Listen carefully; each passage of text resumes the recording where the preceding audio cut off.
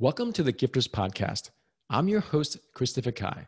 This podcast is sponsored by the GPS online program, which teaches you how to turn your story into a successful speaking and online coaching business. For more information, go to christopherkai.com. Our guest today is Terrie Schauer. She is the author of Mindful Landlord, How to Run Rental Property for Profit and Peace of Mind. Terrie, welcome to our podcast. Thanks so much for having me on the show. Most of my listeners and my clients are entrepreneurs and executives. And one of the things they always ask me is, how do you stand out? And just the very word outstanding means, do you stand out? And unfortunately, a lot of people don't, bluntly speaking. And with you, you already stand out in many ways in that you wrote a book called Mindful Landlord, which already, the juxtaposition between landlord and mindful, I'm already excited and want to learn more. Then you define how to run rental property for profit and peace of mind. So again, you have this like cool yin and yang where it's about money and profit in business, but you have this mindfulness. So already that alone was so amazing. Now, before we get into that, I want to rewind your life a little bit because you actually are a PhD as well. So talk to us about your journey about being getting a PhD in communications. Why did you choose to do that? Yeah, so I did a bachelor's degree in philosophy. And so communications, it's actually not marketing, it's theoretical communication. So I was looking at, really broadly speaking, the effect that media has on society. And at that time, it was really TV and movies because there wasn't so much social media yet. And so, when I was growing up, I was kind of, I like to read a lot and I was not great, didn't have the best people skills. So I feel like I kind of got pushed into like an academic path just because by default. And then kind of as I went through that, like it was really fascinating because I got to look at sort of the sociology of how institutions shape policy on the one hand, and then public opinion through media on the other hand. So it was very fascinating. But when I came to the end of it, I kind of realized that the academic life going forward was probably not for me. And then because I'd done real estate as a bit of a sideline, a bit of a student job going through, I then decided to make the switch. But no, definitely like, doing a PhD for whatever comes after, it definitely colors the perspective that you bring to everything else that you do. But the whole communication, again, I'm a business guy through and through, right? So business is about, I have a solution. I want to help you with your problem. And hopefully I can help you. And if you feel that has value, you pay me for that service, right? And that's not philosophy. That's like blunt profit, blunt purpose. And then when you say theoretical communication, I didn't even know what that meant. Like, why did you even, this is the last question I'm going to ask about this because I'm just curious, but communication for me is like connecting with someone.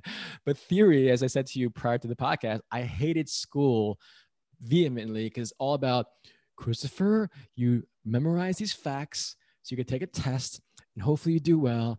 And after the test is over, you forget it. Oh, that's so practical in life, right? So you chose to, well, I didn't even know there's a theoretical communication. How come you chose the theoretical side of things? Well, if I bring it sort of into a more modern day perspective, just let's say the fact that we're doing a podcast, okay? If you look at the way media is structured today, so much of the information we receive comes through Twitter and Facebook and the different social media filters that condition how we understand the world around us. And I guess for me, like I'm always, a little bit analytical and I have a bit of a sociological mindset. And so I was always wondering, how do people come by the ideas that they have?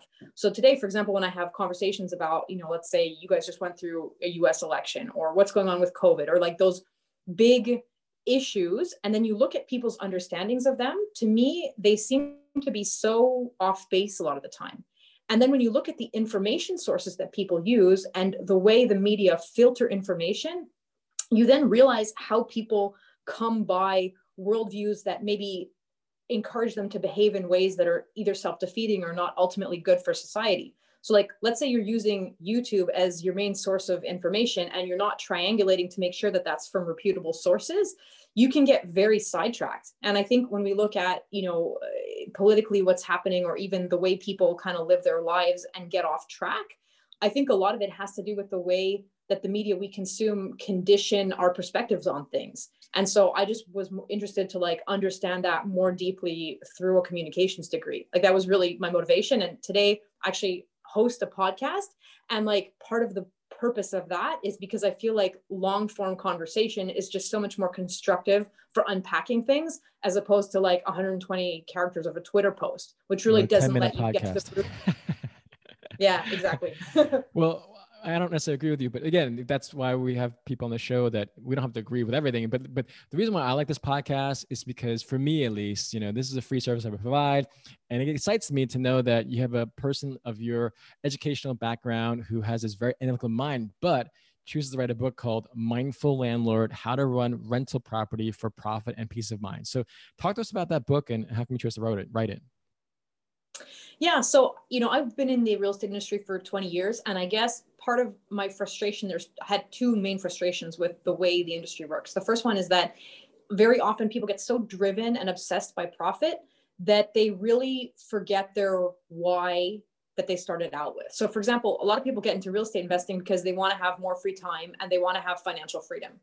And then as they kind of go down the rabbit hole, it starts to become a competition about who has more doors and who did more transactions and who has a bigger portfolio.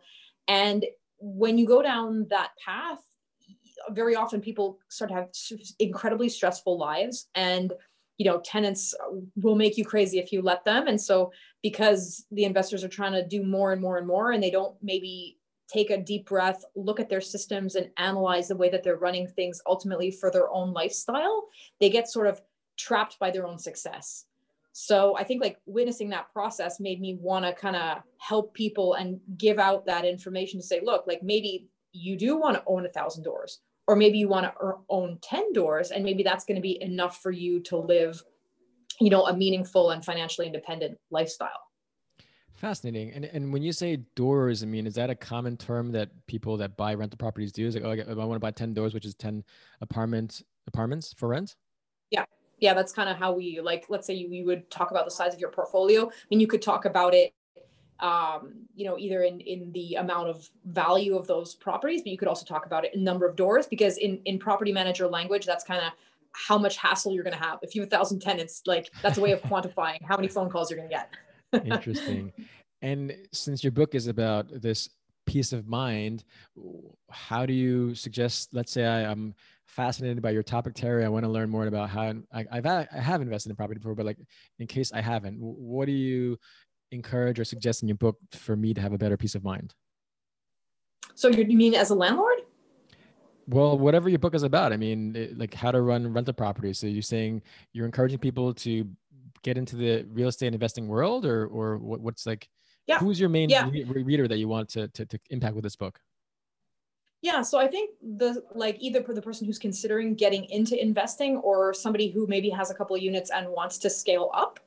And I think it's really about understanding how you can, on the one hand, systematize the way in which you do things to avoid a lot of the headaches that maybe newbie investors get into. So let's say, streamlining your tenant communication so that they're not texting you and hassling you in the middle of the night. So that would be like, let's say, the nuts and bolts property management side. And then the other half of the book is really kind of mindset. And so it's getting people to evaluate, let's say, how they might deal with fear, or how they overcome obstacles, or how to understand, are you kind of trying to win a competition with what you're doing in real estate, or is it really coming from an authentic place that supports the kind of lifestyle you want to live? So I'd say it's like a bit of a half nuts and bolts, how to not let the tenants drive you crazy, and then half mindset, how can I optimize the way that I see things in my head to attain my goals and not get frazzled, really. But if you talk about crazy, why would someone even go into real estate if you're saying, oh, making you crazy? Just having that understanding, why would you even have people come into real estate if that's like one of the things that they're gonna have to deal with potentially? I get that question a lot from people who have, for whatever reason, decided not to take on dealing with tenants. And here's where I think, systems are really important. I mean, obviously, like providing housing, like providing any service, you're going to have a lot of service calls, and there's a lot of client service aspect to what you end up doing. And I think for a lot of people who get into real estate investing, they don't have that like client service background to maybe understand how to streamline communication, how to deal with requests, how to sometimes make a client understand that they're exaggerating or that's actually up to them to take care of a specific issue. So I think, like if you want to bring mindfulness into one aspect of landlording, like the relationships with tenants are like the number one thing that keep people out of the business, because it can, if you don't deal with it effectively, it can really ruin it for you. Yeah. Well, Terrie, thank you so much for providing your perspective with our guests today. How can our guests connect with you and buy your book? Yeah, so the easiest way is just to go on Amazon, look up Mindful Landlord, or else you can look at my website, which is terrieschauer.com, or else follow me on any of the social media. Terrie, thank you so much for being on our podcast. Have a great day. Thank you, Christopher. Thank you for listening to the Gifters Podcast. If you want to learn how to turn your story into a successful speaking and online coaching business, go to christopherkai.com to learn more.